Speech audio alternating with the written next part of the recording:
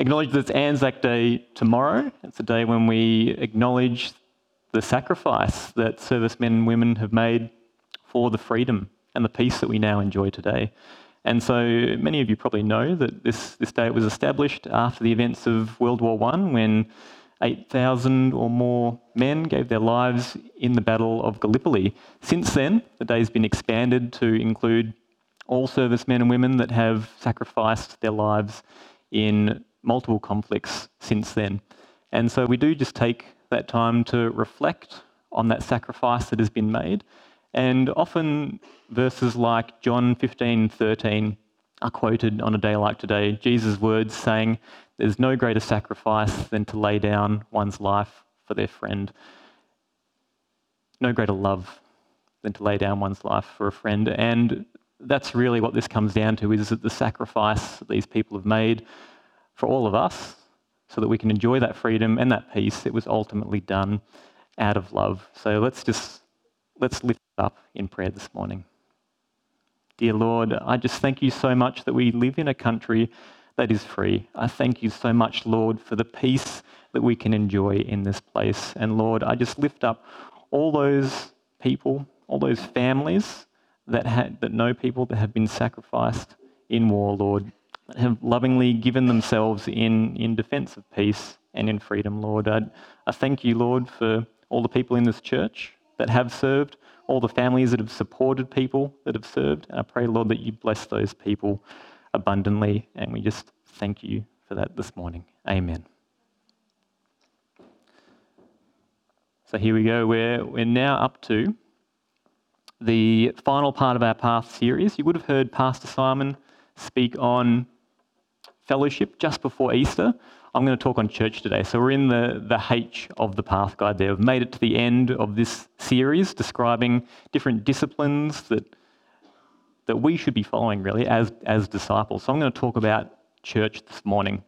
And as I was thinking about what to talk about this morning, as I was praying about it, this verse came up on my Bible app. If you've got the YouVersion Bible app, you might have seen this come up the other week. It's John 13, verses 34 to 35. It's Jesus talking to his disciples, and he says this: "A new command I give you, love one another. As I have loved you, so you must love one another. By this, everyone will know that you are my disciples, if you love one another." So it's Jesus talking to his disciples, and he's saying, love each other as much as I've loved you. Love each other with this sacrificial love that I've shown you with my life. In fact, that's how people will know that you are my disciples, because they'll be able to see this love that you have for each other. There'll be something different about your gatherings, something that the world can't offer. And I think this is pretty much Jesus' vision for the church. The church, this community of Jesus' disciples, should be known first and foremost for their love of one another. And it really got me thinking, how many churches are known first and foremost for how they love one another? I can think of plenty of churches that are known for their great music, the rock star preaching, or even like really simple things like the fact they have free coffee. But I'm like, how many are known just for their love? How many churches are known for the people there and how much they love each other when they gather together? And I'd argue it's probably a fairly short list. And I think it's become this way because the reality for a lot of people is that church is just a Sunday service. We live in a time when people will go to a building on a Sunday morning, they'll attend for an hour or two, and they'll call themselves a member of that church. And that probably doesn't sound shocking at all, right?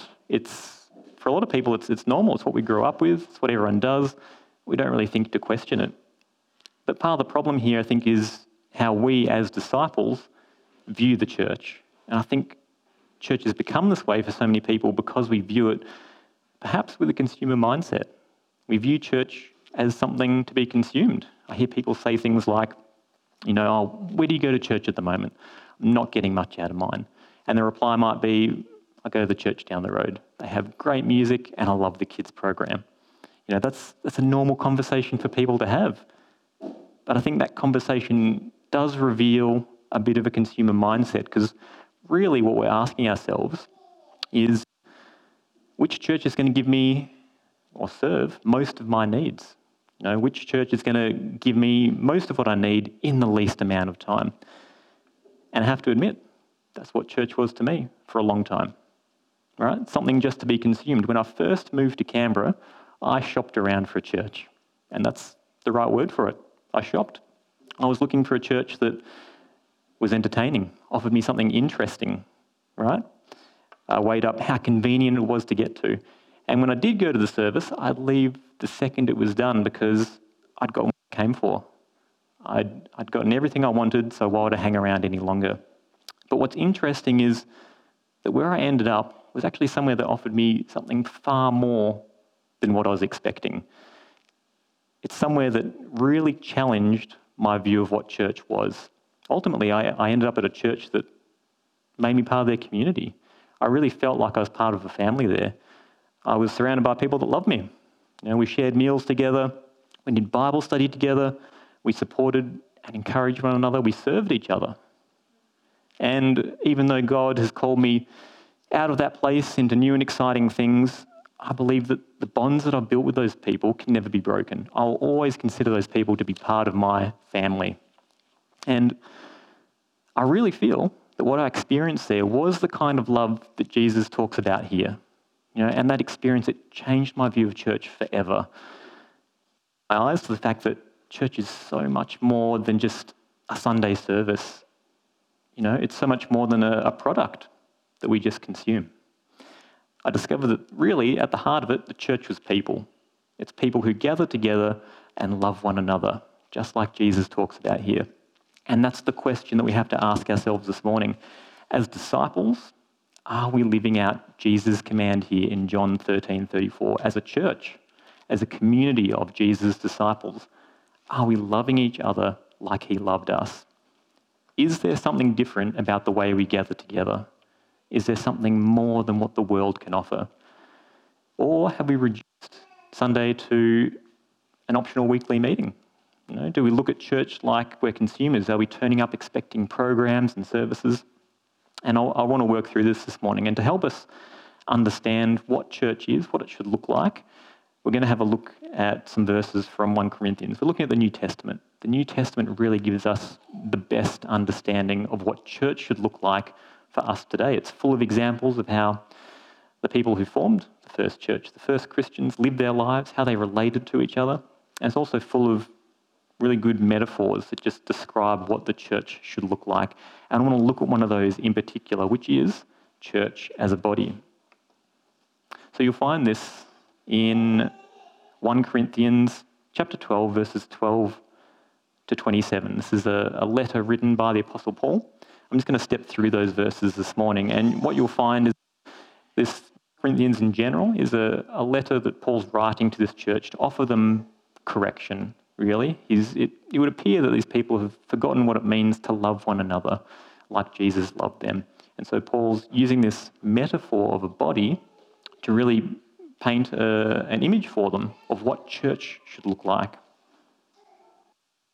1 Corinthians chapter 12, we'll read through verses 12 to 27.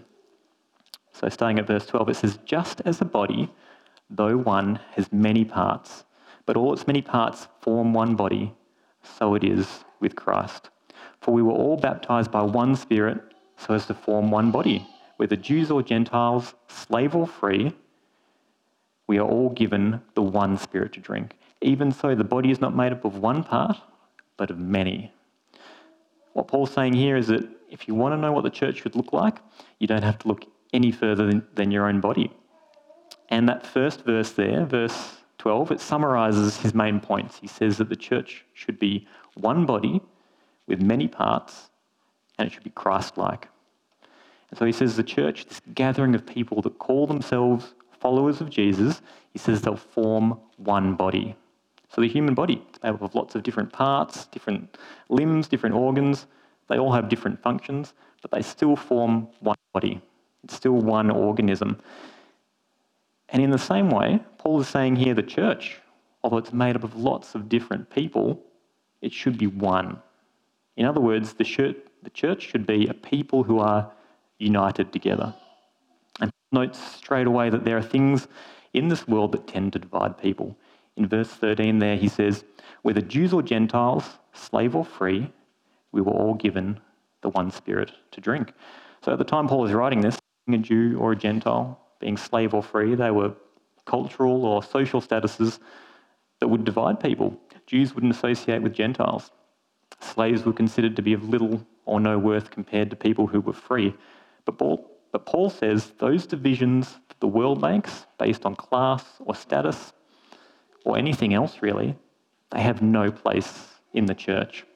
For us today, those things that have the power to divide people are probably not too dissimilar. Things like cultural background, social status, political affiliations, lots of different things. But he argues if the church is one body, then those things don't divide you here. And the reason for this is that we are more than just a loosely related group of people. You know, when we made that decision to follow Jesus, we became brothers and sisters. Paul says we were all baptized by one Spirit. When we were baptized, we declared with both our words and our actions that we would be followers of Jesus. Essentially, we're saying goodbye to this fractured piecemeal life where we just live for ourselves. And we've chosen to join something far bigger, and that's the body of Christ. All right? And more than that, Paul says here that we're all given one Spirit to drink. He's saying that we've also invited the Holy Spirit to live inside of us. The Holy Spirit, I have no doubt, helps draw us together, actually gives us a supernatural unity. Right? It surpasses all of our difference, all of those things that used to divide us, all those things that used to seem important, they no longer make any sense anymore because they're not part of God's plan. We've been transformed. And that transformation has united us together, and there is no reason for division among us. Paul says we are one body. So in talking about being unified into one body, I think Paul is also careful not to give the impression that individuality isn't important, that it's just the collective that matters and not the individual. And so Paul, we see here saying in verse 14, the body is not made up of one part, but of many. The human body is made up of lots of different parts, all serving different functions. And in the same way, the church should be made of lots of different people, people with different backgrounds, different life experiences, different skills, different ages, different genders, different classes. The many parts that Paul is emphasising speaks of diversity. In fact, the church functions at its best when a diverse group of people gather together. And I think Paul really wants us to get this image straight in our minds, and so he continues to explain the need for these many parts in the next two verses here. He says, now, if the foot should say, because I'm not a hand, I do not belong to the body, it would not for that reason stop being part of the body. And if the ear should say, because I'm not an eye, I do not belong to the body, it would not for that reason stop being part of the body. So Paul is highlighting here how, as individuals, we have this tendency to compare ourselves to each other. All right? He says things like, if the foot should say, because I'm not a hand, I do not belong to the body. He's really highlighting how we do compare ourselves to each other and in the process often feel inadequate about what we have to offer. Now, he wants us to see actually that doesn't make sense for us to think like that. You know, talking about the hand, he said it's like saying, sure, the hand has more dexterity, it's got more grip, it can write, it can do lots of precise movements. But to say that the foot is not part of the body because of that, it doesn't make sense, right? The foot actually does a lot of really important things still, but they're different functions, right? In the church context, Paul really wants us to see that this comparison that we make to other people also doesn't make sense. He's saying that no matter what your skills or talents are, no matter what your background, your education, you're still part of this body. There is a place for you here, and there is a purpose for you to fulfill. If the whole body were an eye, he goes on to say this, where would the sense of hearing be? If the whole body were an ear, where would the sense of smell be? But in fact, God has placed the parts of the body, every one of them, just as he wants them to be. If they were all one part, where would the body be? As it is, there are many parts, but one body. So Paul's continuing along some similar lines here. He wants us to think a bit more deeply about just how important it is that each and every person is part of this body.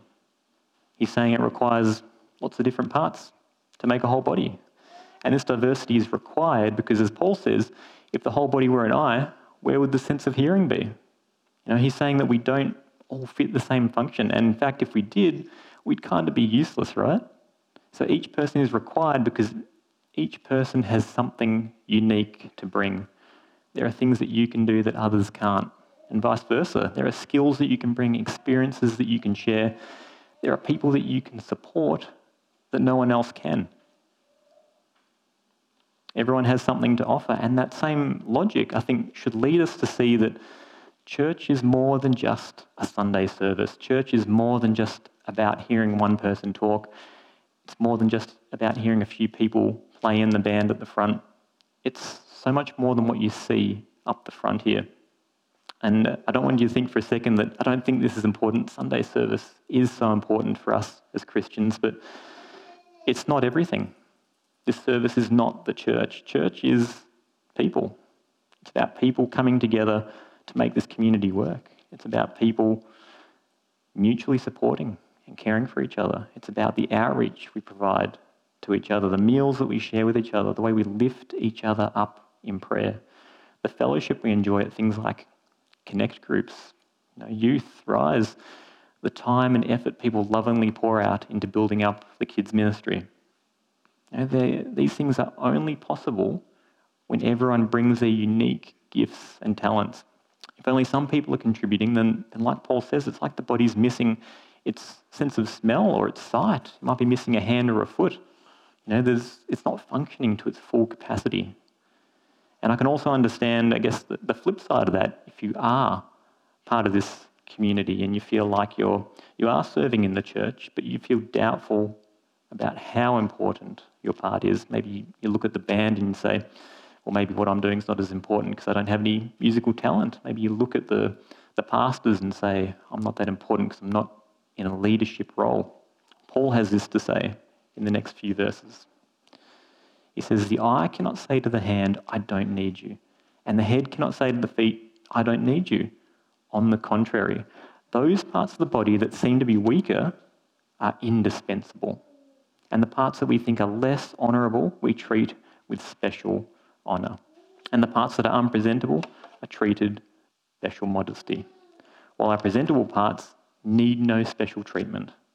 God has put the body together, giving greater honour to the parts that lacked it.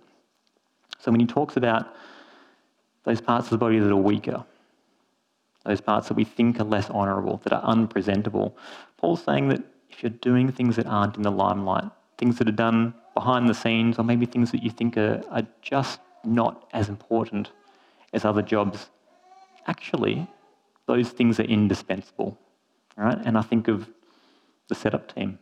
I think of all the effort that goes on to organise events during the week. I think of the time people spend faithfully in prayer for this church, the small acts of kindness that go unnoticed. There's lots of things that happen, and the church can't function without those things. They are indispensable, and they should be treated with special honour, like Paul says. He goes on to say this. There should be no division in the body. Its parts should have equal concern for each other. If one part suffers, every part suffers with it. If one part is honoured, every part rejoices with it. Paul paints a picture here of the care and the concern that we should have for each other. He's saying we should be so close to each other and have such care and concern for each other that, if one person's suffering, then we'll feel it too. If they're going through a good time, then we'll feel that too as well. We'll be so happy for them that we'll be rejoicing alongside them. As one body, we share in both the good times and the bad times. We're ready and waiting to lift up those people who are going through a hard time. We're even willing to suffer alongside them to ease that burden. That's how close we should be. So what Paul is describing here is more than just a Sunday service. He's talking about getting together with other people who mutually support each other, people who share with each other, people who counsel each other, who encourage one another. This is an image of a people doing life together. Paul then finishes off with a reminder of what it is that really sets us apart. This is the last verse. It says, "Now you are the body of Christ, and each one of you is part of it." As a church, we're not just anybody. We are the body of Christ. And this means that we're called to be this physical representation of Jesus here on earth. We're called to continue the work that Jesus began, do the sort of things that Jesus did, and live out his teachings. And what did Jesus do? He loved people. And I think about the lengths that Jesus went to show us that love, the lengths he went to reconcile us back to himself. I think of the whippings that he endured to ensure that we were forgiven. I think about how he thought of us, even as he hung on the cross in agony. There was no sacrifice that was too great. There was nothing that Jesus would have held back. He did everything necessary to redeem us, to heal us, to transform us. He loved people so much that he allowed himself to be tortured and killed for us. And then Jesus says to us, the church, he says, "As I have loved you, so you must love one another." Have you ever considered loving another Christian as sacrificially and selflessly as Jesus has loved you?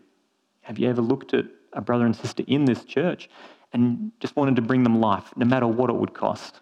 That's what Jesus did for us, and he wants us to do the same thing for each other. We've experienced the greatest love in the universe, and I feel like that love should just be flowing out of us. Flowing out so that we form that one body that is so strongly united that if one part suffers, then every part suffers with it. Where our love for each other is so strong that we celebrate the diversity of the people here and look for ways to serve each other with those unique gifts. And maybe you're hearing this and you're wondering, does God really expect me to be that close with people I'm not related to? People who aren't in my family, people who I probably wouldn't even choose to be friends with. And look, I totally agree. It sounds crazy. It sounds absolutely crazy. It's not natural for people to be close with people who are not in your family. It's not natural to be that close with people you don't normally associate with, people who are not like you. But I think that's exactly the point. It's not supposed to be natural. It's supernatural. Paul says we are the body of Christ. We are Jesus' representatives. This is Jesus who rose from the dead. Jesus who sent us the Holy Spirit. There's nothing normal or natural about that. It's supernatural, right? And that's what enables us to love like Jesus loved us. We have the power of the Holy Spirit. And that's exactly why church should look so different to anything that the world offers. So this is what it comes down to. Paul says, we are the body of Christ. The church is the body of Christ. If there's one thing that you remember from this sermon, it's that the church is the body of Christ. It's one body with many parts, and it's Christ-like. It's one body. It speaks of how we are a people who are united together. The things that divide us in the world, they don't divide us here. We all drink from the same Spirit, and we are now brothers and sisters. The many parts, it speaks of the diversity of the people who gather here. And that diversity enriches this community, where we're seeking to bring that variety of skills, backgrounds, personalities together and serve each other. This body is Christ-like. It speaks of how we're seeking to live out Jesus' teachings. We're seeking to be that physical representation of Jesus here on earth, loving each other like he loved us. And if the church is the body of Christ, then we really can't reduce it to just a Sunday service. It can't be reduced to this product that we consume.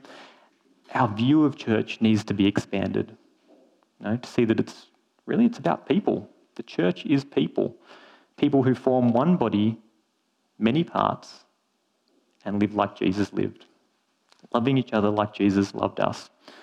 So with this in mind, I'd invite you into this process that we've been doing over the past few weeks. Discern, learn, practice, reflect, and then celebrate. I'd invite you to spend some time discerning, spend some time in prayer, asking God, is church something I need to work on? Ask yourself, as a disciple, is there something supernatural about the way you love other people in this church? Ask God to help you love other people like He's loved you.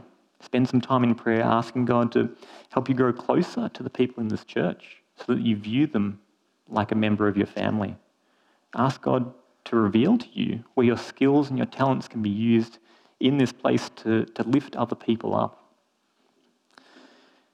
And then I'd invite you to spend some time learning. I'd invite you to read these verses in 1 Corinthians 12, verses 12 to 27. Read them for yourself and see how God speaks to you through them. Really spend some time meditating on what the church as a body means and what it looks like in practice. And of course, read the book of Acts. That's a powerful example of how the first Christians lived. It will show you an example of how they gathered together and what they did together as disciples of Jesus. They're powerful examples. I'd encourage you to do those things as you learn more about church. And finally, practice. What does it mean to put all this into practice? At its simplest, I think it means gathering together with other Christians. It's spending that time together with other people. Think of our connect groups, men's and women's events. Think about maybe just having someone over for dinner. Do simple things to build those connections with people. And maybe think about volunteering for a ministry. One of the most powerful ways you can build those connections with people is serving alongside them. Let's pray. Dear Lord, I just thank you for this time that we have this morning to reflect on what it means to be a disciple of yours. I pray, Lord, that you would strengthen each and every one of us to love each other like you loved us. It's such a powerful example you set for us, Lord, and at times it can feel intimidating to think that we should be loving each other as radically and sacrificially as you loved us. But I'm comforted, Lord, in knowing that you have sent us the Holy Spirit, that we're not doing this alone, that you work among us, Lord. And as you work among us, Lord, I pray that you would strengthen those bonds that we have with each other. I pray, Lord, that you would bind us together into a family, that you would help us to love and sacrifice for each other in the same way that you loved us. In your mighty name, Lord. Amen.